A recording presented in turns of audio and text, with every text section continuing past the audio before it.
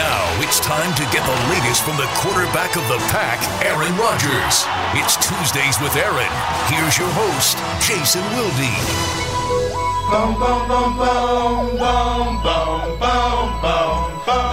It is the Aaron Rodgers Show, Tuesdays with Aaron. Packers quarterback and NFL MVP, Aaron Rodgers. Are you turned up in the headphone? Yeah, I'm good. I had to go look up that song after we got done last week. Which one? It's a Puff Daddy collaboration with whoever the guy was that you referenced. Mace? Turn me up in the... Yes, Mace, yeah. It was not Anthony Mason. What you know about going out? Gets kind of dirty after that. Yeah, it was not... I wasn't surprised that it was a song I didn't know. Put it that way. How you doing? Good. Doing good. It's Tuesday. So we've moved on. Yeah, that's what I wanted to ask last time you. I have to talk about Sunday, thanks to you, and then after that, except for tomorrow, yeah.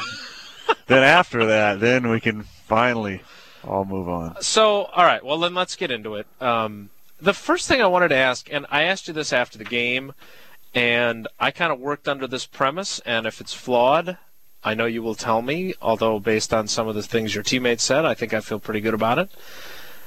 It's a disappointing loss, but in the grand scheme of things, it's not the end of the world, is it? I mean, yeah, you'd rather win, but plenty of time to recover and plenty of games that are just as meaningful, if not more meaningful.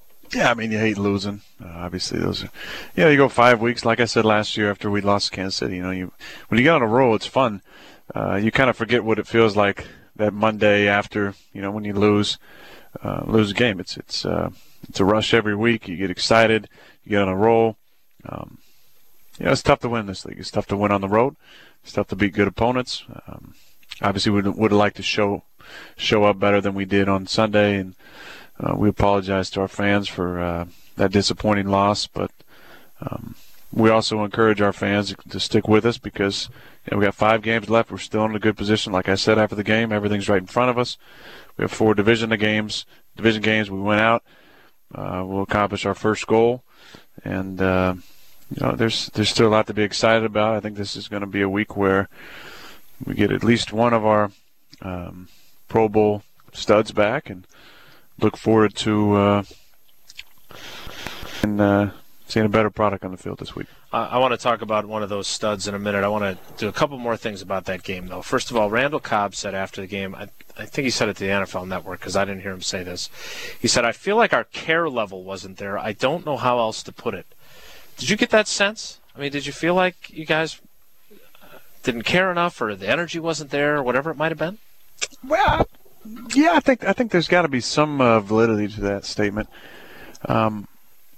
I think you have to ask each person individually, and each person has to look in the mirror after a game like that and really ask themselves how much how much heart they felt they played with that game. And right. Personally, I was focused, I was prepared, I felt good about us going into the game, and started off good. Had a touchdown the first drive, second drive had it going pretty good, and didn't put any points on the board. And after that, it was a struggle. They did a good job on defense. Contained us, got after me, got me off the spot, and we didn't execute very well. But in just closing what Randall said, I'm not gonna question what he said, but I'm gonna say that one thing I've been very impressed with, and I continue to give him the praise I think he deserves on this show. But I appreciate his leadership. From a second-year player, it's often surprising. The way that he stepped up and led, but there's been multiple occasions where he's been vocally leading. Obviously, he does his leading on the field in the meeting rooms. He leads by example that way. But I appreciate his vocal leadership, and haven't had enough good opportunities to tell him that. But I think the guys appreciate that as well. And I've told some of our other players, young players from at different times, Clay and BJ and Greg, and some guys who've started off really hot in their careers and had that legitimacy from their teammates from an early standpoint. And just like I was told as a young starting quarterback by some of the older guys, I think it's important for those guys to realize they can have an impact vocally when they show how good they are on the field. So is I give that Randall hard when credit they're for that young, though? I think it is. It was hard for me because you really want to feel like you're playing well enough to justify saying things. And me, I'm not a big rah-rah guy. I'm not going to give a rousing pregame speech, profanity-laced, in any way. I'm just not a hype man. You're more of a Saturday PowerPoint. Yeah, I'm more of a Saturday PowerPoint guy. That's kind of where I operate in my comfort zone. But there's a place for it, and I appreciated every time Randall spoke up because it's passion-filled and it's heartfelt, and I think he's justifying it with his play on the field. You guys lost that game in New Orleans in 2008. It was 51-29. 23 points, yeah. 2-point conversion that game. I had a touchdown to Ravel in that game. Yeah, your guy. Yeah. So this was the worst loss of your career as a starter in terms of bulge. What's it like on the sideline during one of those games? And what is that? Is that the worst loss you've ever had as a starting quarterback? Did Shasta ever get you like that, or anybody else? We smashed Shasta. Smashed him. We smashed Shasta. What did we beat him? 49-21. My buddy Kyle's got something for me for Shasta that I'm going to try and unveil next week. So. No. But have you ever had the only game we lost to Butte College was to Fresno City College, 55-42. We put up 600 yards of offense and lost. So that wasn't a blowout loss. So no. Did you ever have one in high school? Did you ever have one at Cal? And what's it like when you're suffering that? Because I assume at some point, not that you become resigned to it, but it's not like it's not like the Seattle game, for example. You kind of have some time to get used to the idea that you're not going to win. I'm telling you, and I said this after the game, at some point, as long as you play this game, there's going to be where you're on the opposite side of this. 2010, we played the Giants. They came to us. We beat them 45-17, I think, and beat a 28-point victory for us. It sucks. I mean, you're going to be on both sides of this. The winning side and the losing side. There's no fun to it. You feel it on the sidelines. It's frustrating. You feel it on the field. You're not able to execute the way you want to. It's it's frustrating. When I was in 8th grade, I played on the Chico Jaguars, and we played Oroville. It was one of our rivals, and they beat us probably, I think, 33-7. They've got a good team every year. They had a good team. Paradise whooped us that year. It was rough. My freshman year in high school, we got smashed by Paradise as well. So you're gonna get some tough losses. Never lost to Chico High, except for a baseball game one time. You're proud of that. Very proud of that. You okay with when it gets out of hand coming out of the game, or is that hard for you? That's hard. That is hard. It is? I understand it on some level, but it's hard because I want to be out there with my guys finishing that thing off. It's hard because you feel like you're giving up, or? Yeah, I like to be, if I'm healthy and able to play, I like to be out there, I understand the safety issues, but I'd like to be out there fighting to the end. And it was a little bit of a safety issue. Let's talk a little bit about the pressure you were under. ESPN had a stat. You were what they call under duress on 17 of your 33 dropbacks. So you were sacked, hit, or hurried on 17 out of 33. That's the most of any quarterback in a single game this year. You've already been sacked more this season, 37, than all of last year, 36, and you've taken the most sacks in the NFL this season. You have been very complimentary of your offensive line. You have a lot of confidence in TJ and Evan Dietrich Smith. I know that. But do you have to, especially against a group like you faced on Sunday night, how do you counteract that? And what's your concern level with the amount of pressure that teams are generating against you? I think you have to make some adjustments. Obviously, I think we need to make some adjustments. We can't just drop back every time. I think we need to incorporate some of the action stuff. With some sort of backfield action. Obviously, we got to run the ball effectively to slow them down a little bit as well, and mix in some screens and stuff. But it's tough. That's a good front. They get after the passer really well. There were multiple times where I had a lot of time to throw and was able to move around a little bit and make a couple plays, but there was also many times where we had some guys open and wasn't able to set my feet, set up, be on a rhythm. So I think it's a combination. We got to do a little better in our one-on-ones for sure, but we got to help those guys out a little bit too, and make sure that we're giving some different looks in the backfield to at least slow down some of the angles. And I want to talk about cover two, because that was something that got a lot of attention after the game, and I want you to kind of explain it for us. But before we do that, 2 high safeties, and then there's we'll get to that. Just let me finish 5 this underneath, thought, would you please? 4 rushers usually. The discussion in terms of protection, you've talked about this before, though, and sometimes you like to spread it out and be in the shotgun and the empty set and deal it quickly, right? So did it seem like, I guess when I watched it, and this is why we ask you instead of me trying to say what happened, it looked like they did a pretty good job against your guys, on the quick stuff, maybe. How do you know when it's good to go, spread it out and 5-man protection and deal the ball quickly, and when you need to keep a 6th or 7th guy in? It's a feel thing. It just depends on how the game's going, the tempo, and how the pass rush is doing, and what we're trying to accomplish there. I think if Greg's able to play this week and we can get him in the mix, then I think you might see some more of that spread stuff. We try to do a little bit of it with some 2 tight end stuff, and we haven't been able to get to a lot of big 4 plays, whereas we got a tight end and 4 receivers. That's kind of our main spread formation. We've been doing some of it with Randall, like in the backfield at times, where he kind of, is on a free release, but we haven't been able to do a ton of just 5 receivers in essence with Jermichael out there.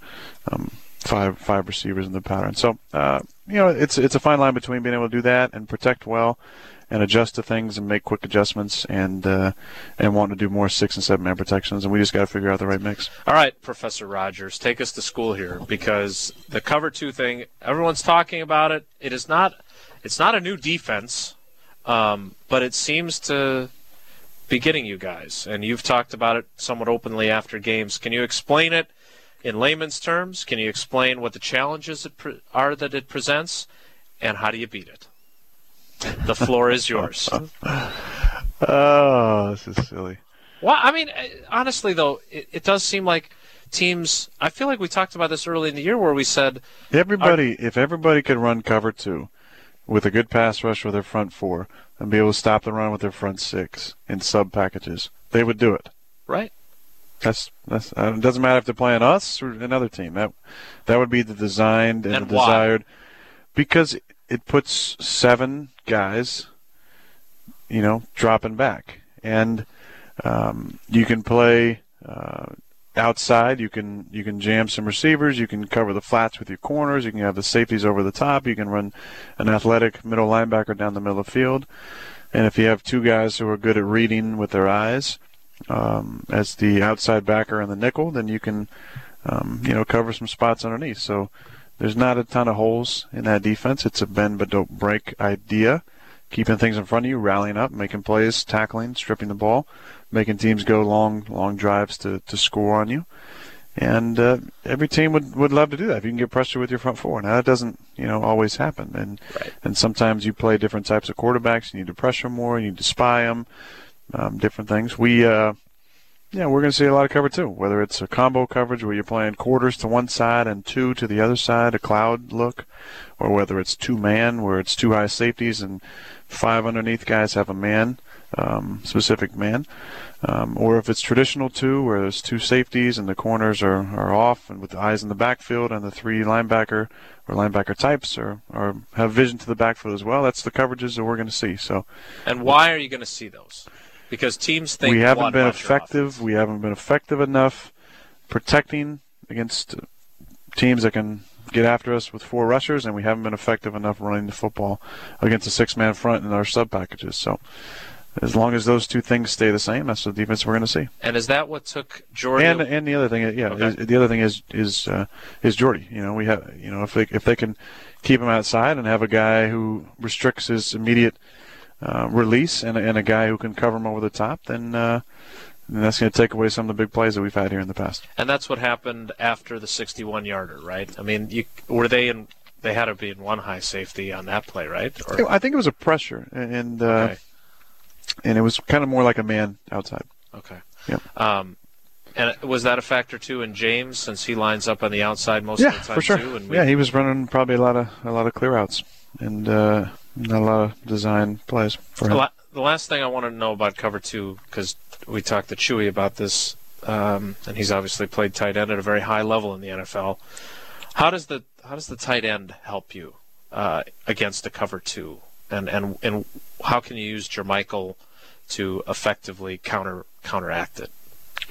Well, the tight end has more space to maneuver inside, and you can run him, down the middle. You can run him on some shorter routes. You can kind of move his location a lot and give him some reading options.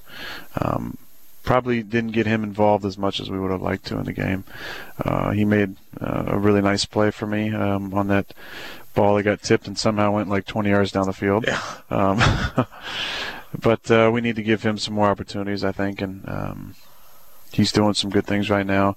And we need to give him some more read routes probably, so we can kind of work that middle if we're going to see a lot of that to Tampa. A read route means that he has to see what the defense is presenting and know the right thing to do. Yeah, but when you know it's probably going to be cover two, so it kind of restricts the reading. Okay.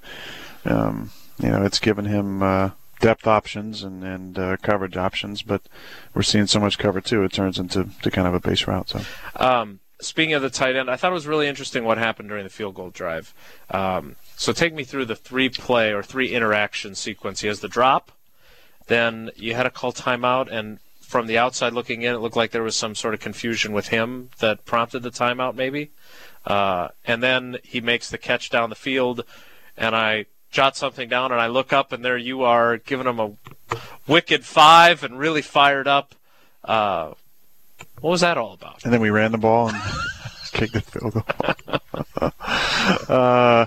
Yeah, the first down was just one of our base plays, and threw a ball out in a tough spot. It was below the waist. It was not a great throw.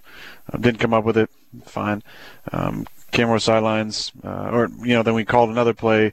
There was some issues. It wasn't Jermichael. It was some issues Okay.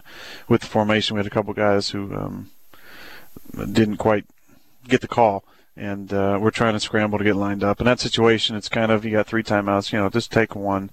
Let's make sure we get it right. Camera sidelines ran a base movement pass that we have, and he caught the ball and rocked the guy. Yeah, ran him over. Yeah, and that was a big play. So the guy looked staggered to me. I was fired up, and I know he was fired up as well.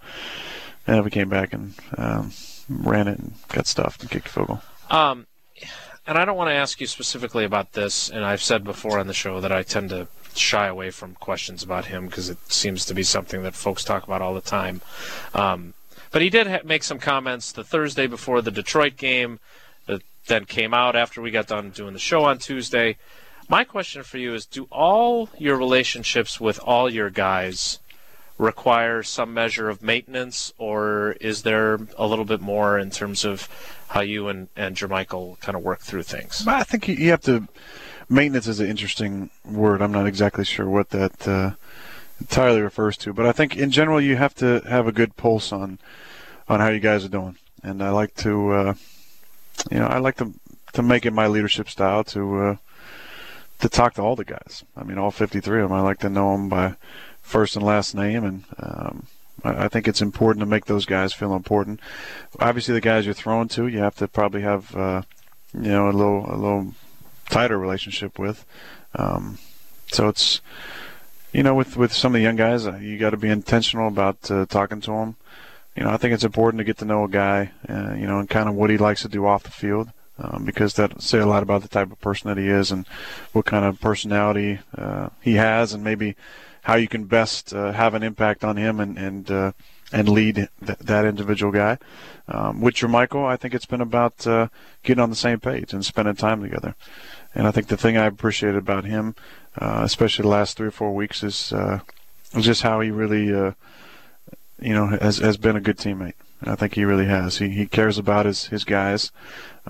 He's been intentional about spending time with me and wanting to make sure that we're on the same page, and I think it's helped. I really do think it's helped, and I think the best is still in front of him for this season, and I think there's going to be even more opportunities as we go. But I really like what I've seen from him, and I think that he's going to be important to us as we make this stretch run. Did you guys have to talk about the stuff in that story?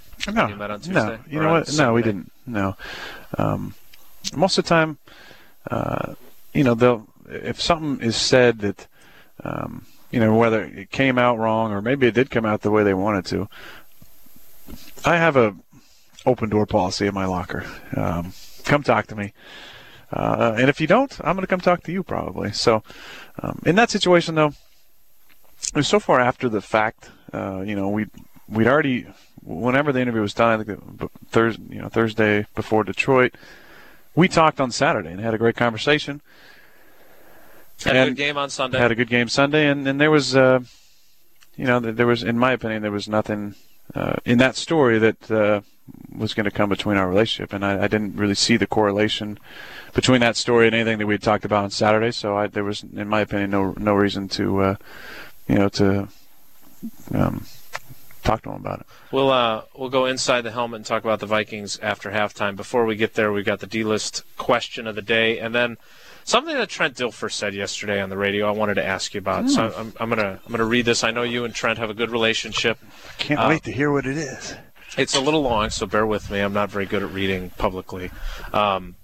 When you watch the Green Bay Packers, what you see on many of their good pass plays are runners coming through, rushers beating offensive linemen who are going to get a hit on Aaron Rodgers. If the ball isn't out so quick, you start adding those up. Eventually, teams are going to be able to play a secondary look where they can reroute the receivers a little bit, take away the quick throw, take away the quick reads, and give their defensive line a little bit of extra time to get there and actually get home. That's what you saw with the Giants Sunday night. And the book gets written on every single team in the league, and the book on the Green Bay Packers is they're thin at a couple of spots on the roster, especially the offensive line, and your quarterback can only save you from so much. Here's the part that I thought was interesting. The year they won the Super Bowl, I still can't believe they did. That's why I still think it's the greatest single stretch of quarterbacking we've ever seen in this league, what Aaron Rodgers did, because he just masked so many other flaws the last couple of years in key games. Now, you're really starting to see how people have gotten to that chapter of the book on the Green Bay Packers and exposed it, and nobody's good enough to overcome it. There's some highly charged things about some of your teammates there. My question for you is, do you feel this measure of pressure when you're playing quarterback, that if you don't have a good game, that your team isn't going to be able to win? Because there's been some games where you didn't feel like you played well, and you guys still found a way to win. I mean, that's Trent's opinion. Trent and I have been friends since I came out in 2005 for the NFL draft, and none of that is motivated, I can promise you, by anything that I've ever talked to him about. That's his opinion, just like anybody else on TV who has an opinion. As far as pressure goes, I put pressure on myself to succeed every week, and that's a driving force for me. And I do take responsibility for the way I play and how it is related to our success, win or lose. So I put that pressure on myself. I've said many times before, the pressure that I put on myself and the expectations I have for myself are far greater than anything outside of the building. I expect to play well every week and have a standard that I've set for myself that's often unreachable. And that's just the way that I feel like I've been able to thrive, is to never be complacent. And even when to the outside, may have looked like a really good game, I'm still going to be beating myself up about things. And that's just my personality and the way that I try and stay grounded in those situations. So that's the pressure that drives me. It's not the outside world and their views or anybody's opinion about what I need to do to get us to win. It's that I don't want to let my teammates or my coaches down and don't want to fall short of my own expectations, even if they are unrealistic. How many times did you reach them? Not many. Houston? Did you reach them in Houston? Atlanta playoff game? The Atlanta playoff game was good. Against Shasta back in 2002, that was pretty good. Nice job. You got two on the list. Yeah. Well, the thing about that Shasta game was that we played in this All-Star game that summer, the Lions All-Star game. I was on the South team.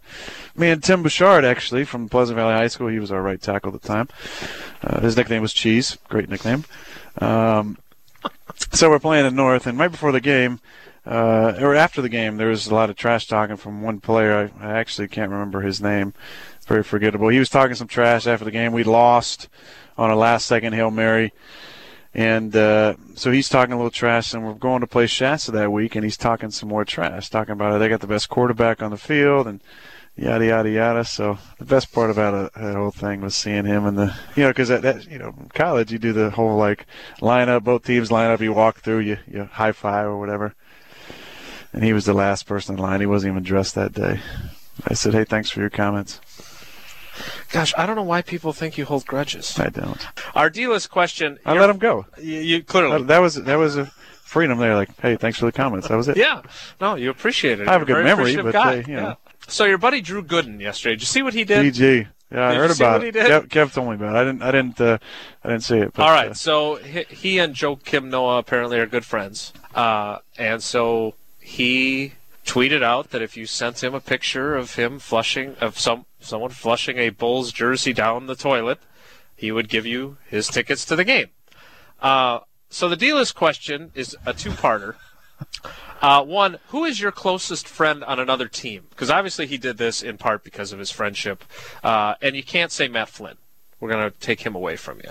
So who's your closest friend on another NFL team? Matt Flynn. And whose jersey would you like to see someone put in the toilet? I'm not going to answer that, first of all. But, well, it doesn't have to be an NFL team. I'm guessing Shasta might have a chance. I don't really remember anybody except for Joe Ireland on that Shasta team. We locked them down. You know who locked them down that game was Sean Bodiford. Played receiver in DB and locked down the number one receiver in the state at that point. He bounced around for quite a while in the NFL. He carved out a little. Body was a big-time player for us. Number 12. At Butte College. What number did you wear there? Butte College? Number 4.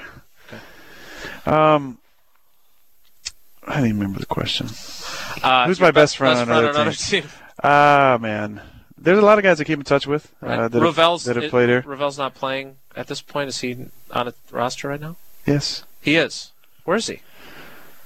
Buffalo Bills? He's still in Buffalo. Might have heard of him. I thought they cut him. When? I don't know. I thought I remember them. Look it up. I will. I've got. I would say Ravel. That's kind of what I figured. Friend. That's why I thought maybe there was a hesitation. I talked to Ravel and I talked to Corey, and I remained close. Corey Hall after he left. He's not playing anymore. Retired. Yeah, he's retired. Okay.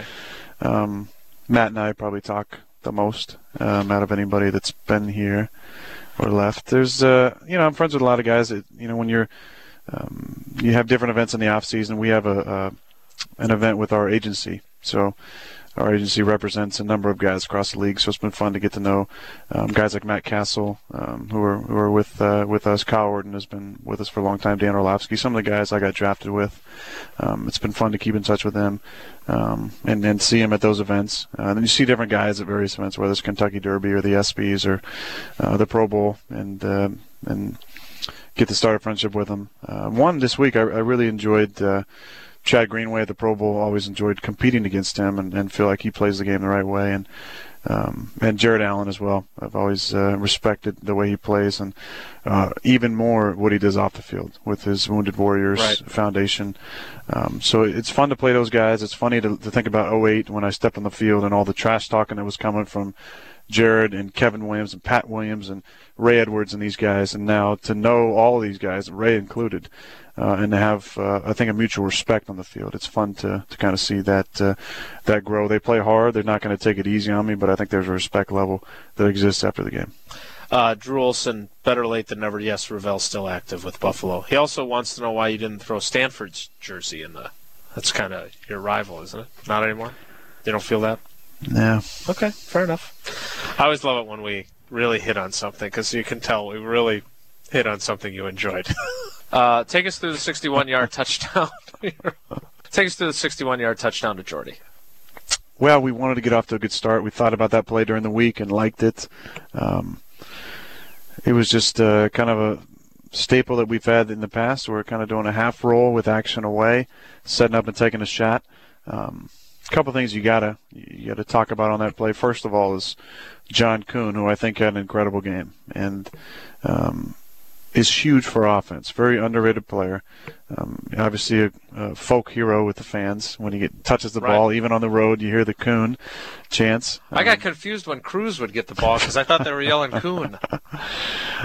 Mike probably thought he was getting booed for some reason. That's another inside joke there. But if you listen to the radio show, you know about that when Mike, was thought he was getting booed, but they're actually saying you fans are saying Kuhn, which we love, and John loves it as well. But that being said, John on that play is coming around from the left side back to the right, and he's kind of my personal protector on the play. Right. And as I came out of the fake, Justin Tuck was high and wide, didn't really go for the action, and John came over and made a real nice block to give me some extra time. That allowed me to look downfield and look at Jordy.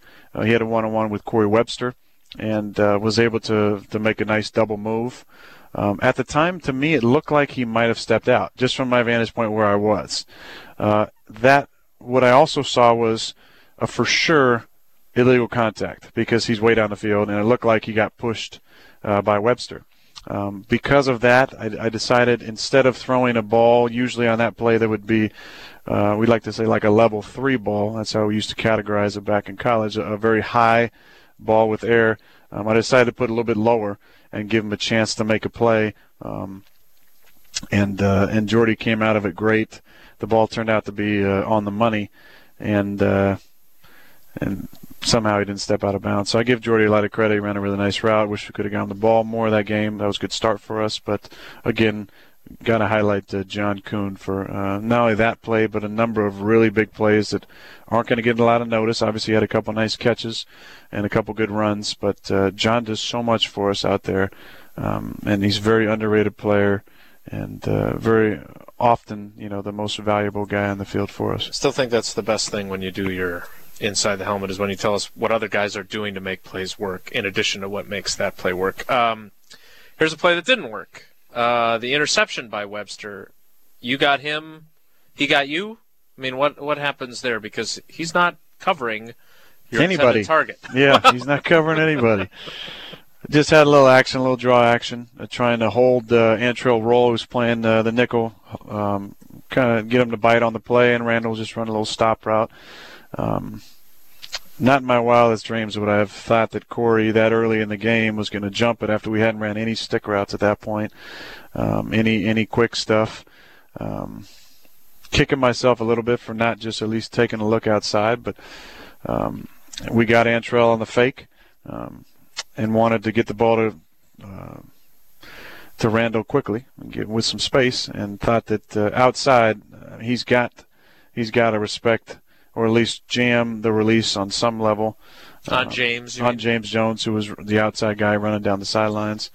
Corey ended up making a nice play. Tried to hit him really hard on the sidelines. He kind of ducked under my. I wanted to ask you about that. My throat tackle. There's a school of thought that you shouldn't be doing that. I didn't go to that school. I know you didn't. You also didn't like it when we argued that maybe your best play in the NFC Championship game was taking Urlacher down after his interception near the goal line, but that was a huge play in that game. What did I like about that? I think I admitted. I think on the show, I don't think after the game, but I think you were just mad that you threw the interception. Oh, real mad. Of course. Yeah. I'm always mad. Yeah. When I throw an interception. Yeah, I know. So you don't go to that school. I don't. Are there other people who do, though, that would rather you didn't do that? Probably.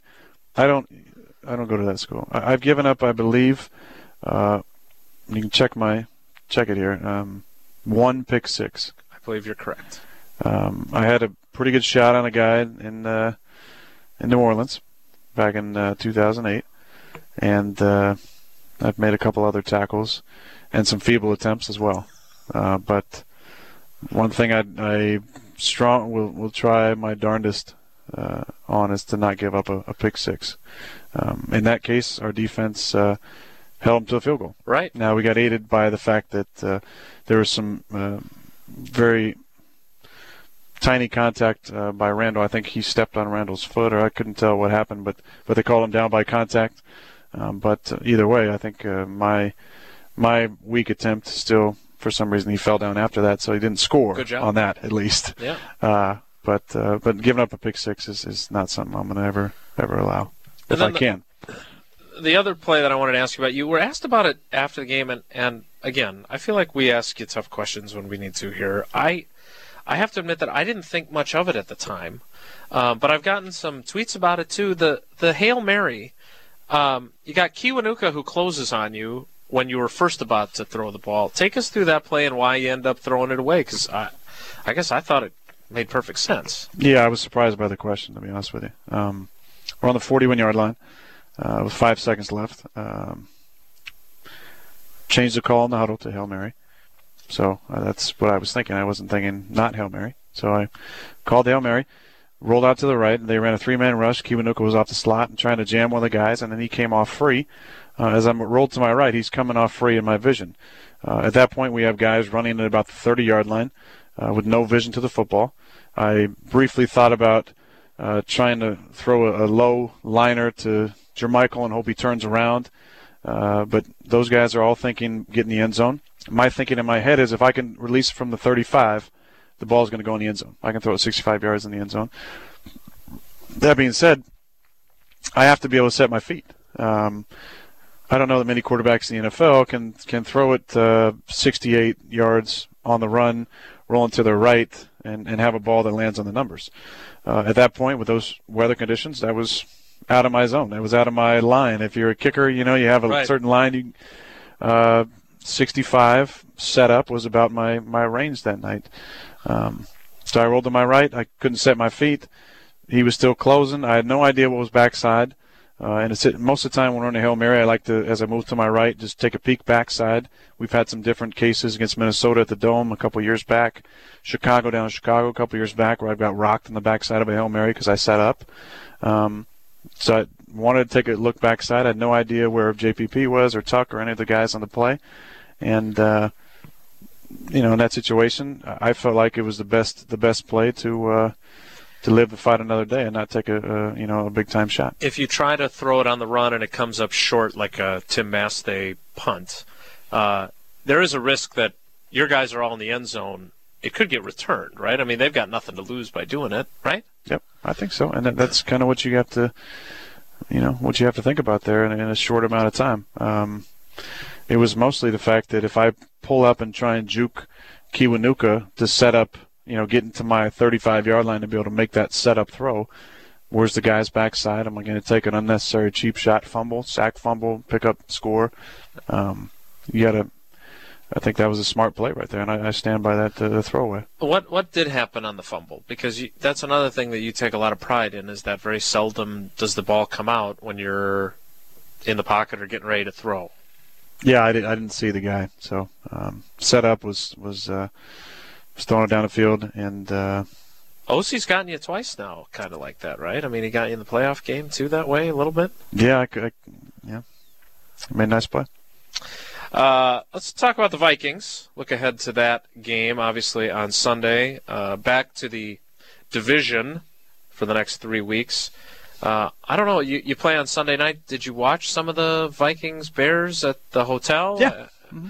What do you see so far in your film study and your preparation? Well, I think offensively, I don't talk a whole lot about the other team's offense most of the time, but one guy I do want to recognize is Adrian Peterson, and I've got to know him over the years. And besides his incredibly firm handshake, the one thing that I think usually sticks with you is his personality. He's a very engaging guy. You enjoy being around him.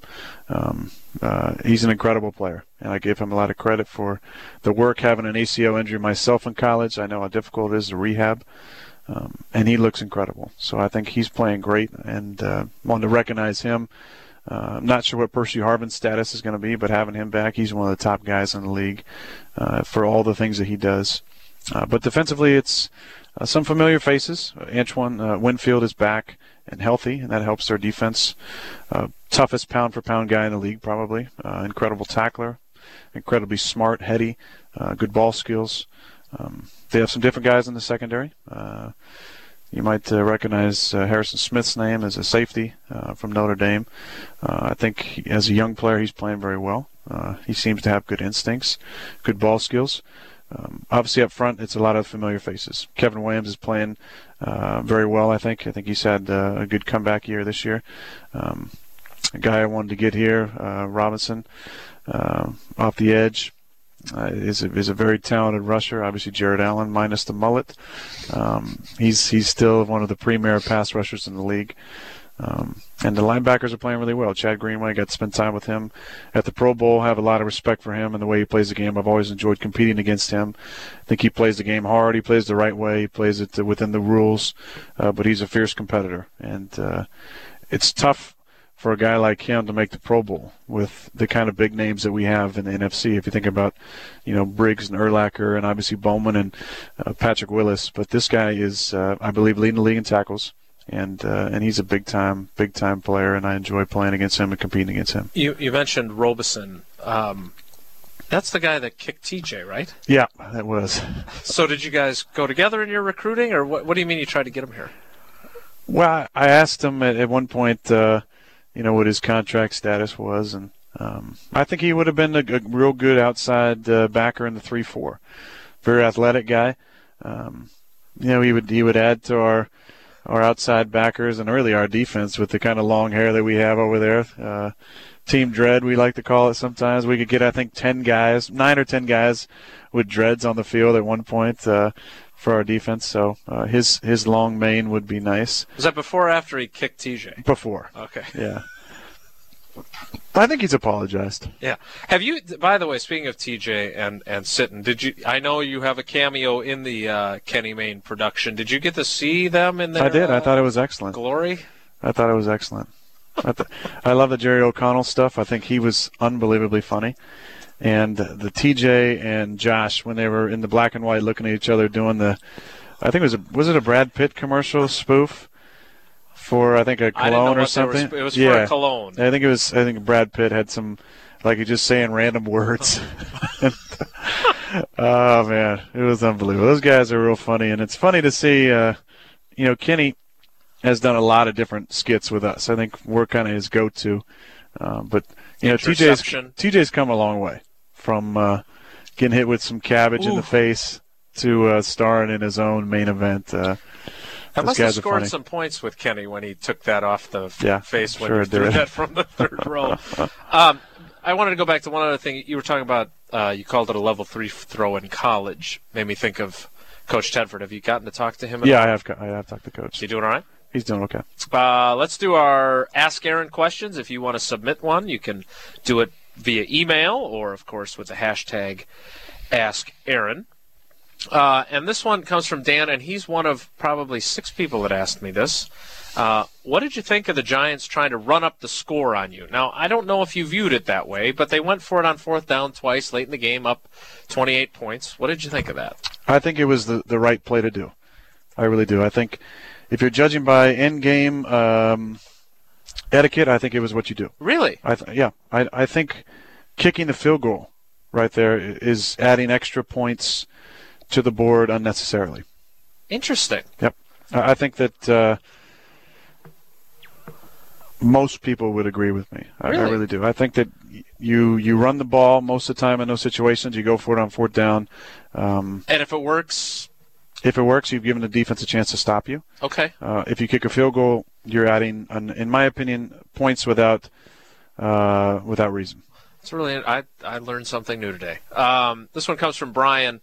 If you had to read a book about one of your teammates' lives, whose story would you pick? That's a great question. And there's a lot. I think there's some interesting guys on the team. C.J. Wilson, I think, is a very interesting guy. If you look at some of the things, so the D-line makes fun of each other about everything, but some of the areas of his life that are interesting include his dating habits, his dog that often gets locked in the basement for multiple hours at a time. According to the D-line, I don't know if that's true or not, but just his life I think would be interesting. Clay, the international man of mystery, I think following him around with a reality show would be excellent. I always thought Brady Papinga would just be the best candidate ever because some of the stories that Brady would tell about leaving the house and accidentally setting the alarm off and not coming back to turn it off at 6 in the morning, not answering Brooks' phone calls on the way in, to obviously the stuff that he said at different points during the day, to going to bed at 7:30 at night. Just his whole life. He's back in the league, too. Was always interesting. Where's he at? Now, see, I'm on top of my there you transaction go. You got it, wire. yeah. I made up for it now. He's with Dallas. Dallas picked him up this week. That's awesome.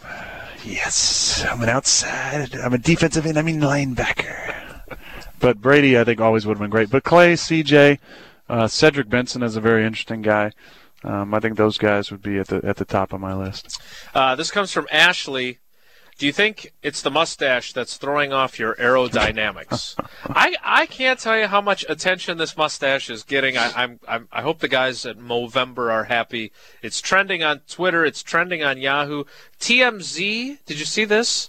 Tracked down Sam Elliott in like a grocery store parking lot and told him that you had said that his mustache was what did he say? Greatest mustache ever. He was flattered.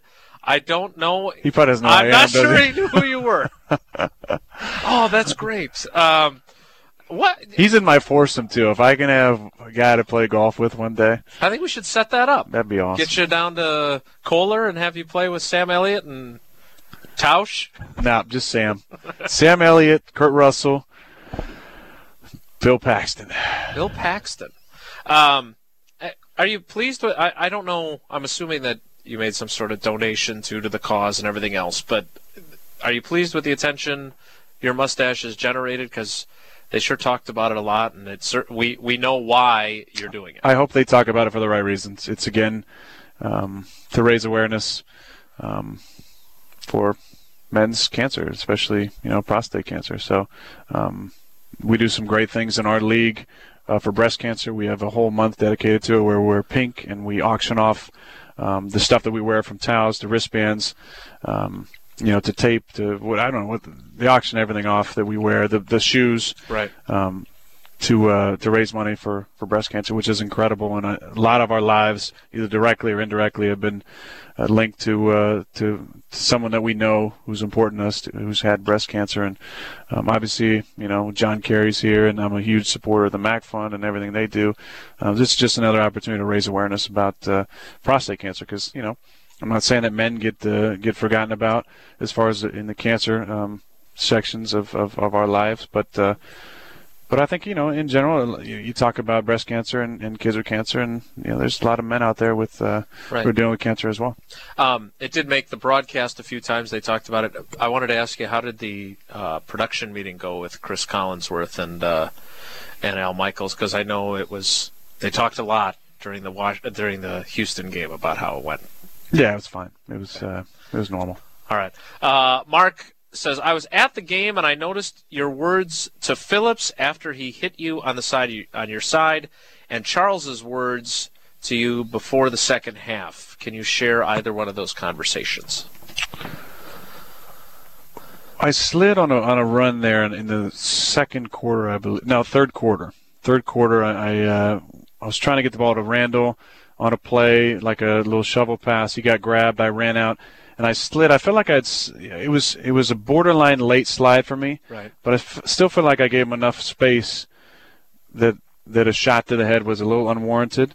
Antrill kind of got me in the side of the head, and I've known those guys for a while. I have a lot of respect for them. But I said, hey man, take it easy on the head.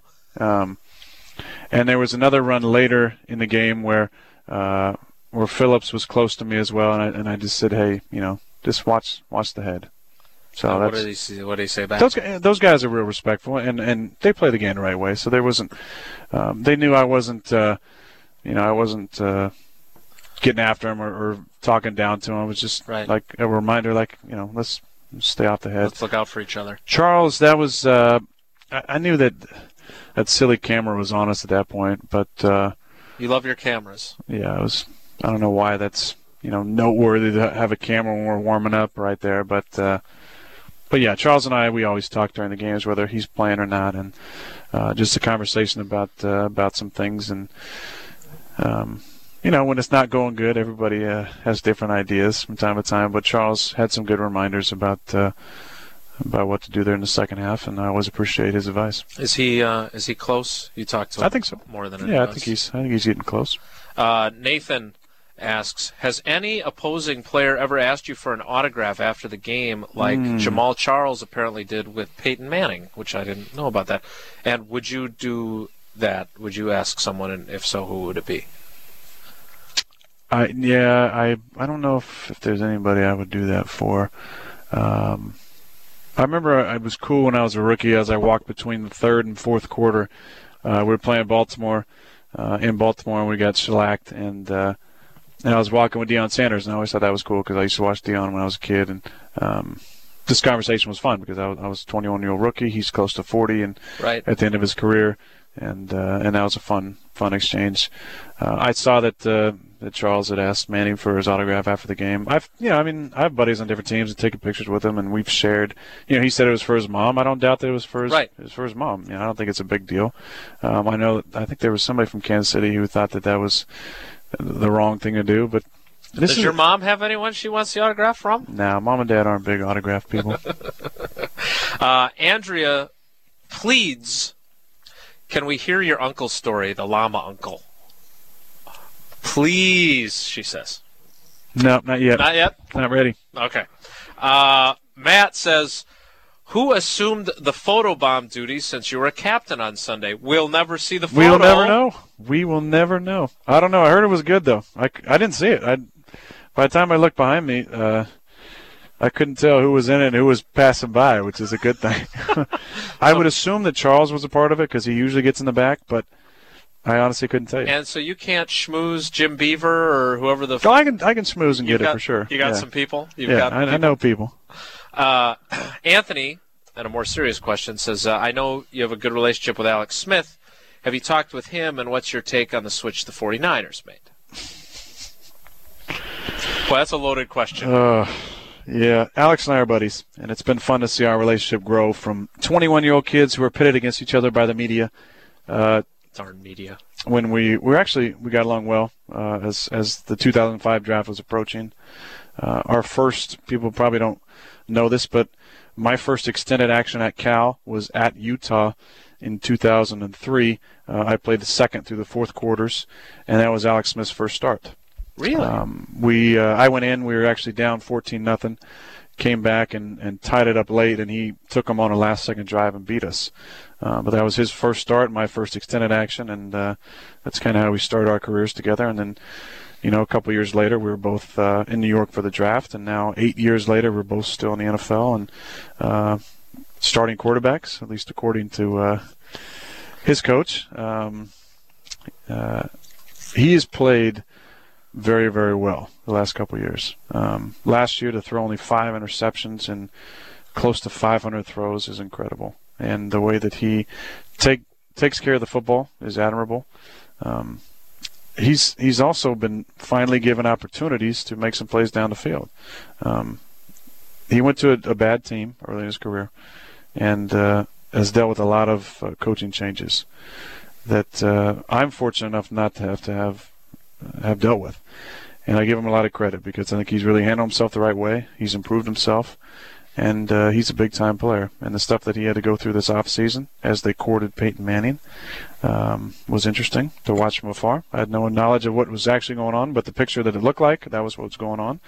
And I think through the entire process, even now as they're who knows what they're doing, but they started calling Kaepernick last week. I don't know if, I think Harbaugh said he doesn't know who the quarterback's going to be yet. He continues to handle himself with a lot of class, and I give him credit for that because it's a difficult situation. Last one, you mentioned coaching changes. Kevin says, you mentioned earlier in the season about missing, or maybe not missing, depending upon how it was viewed, Joe Philbin. Are you willing to discuss that any further on your feelings about how much you miss him and how much this offense misses him? No, I don't think it's appropriate or necessary at this point right now. He had a nice win this week.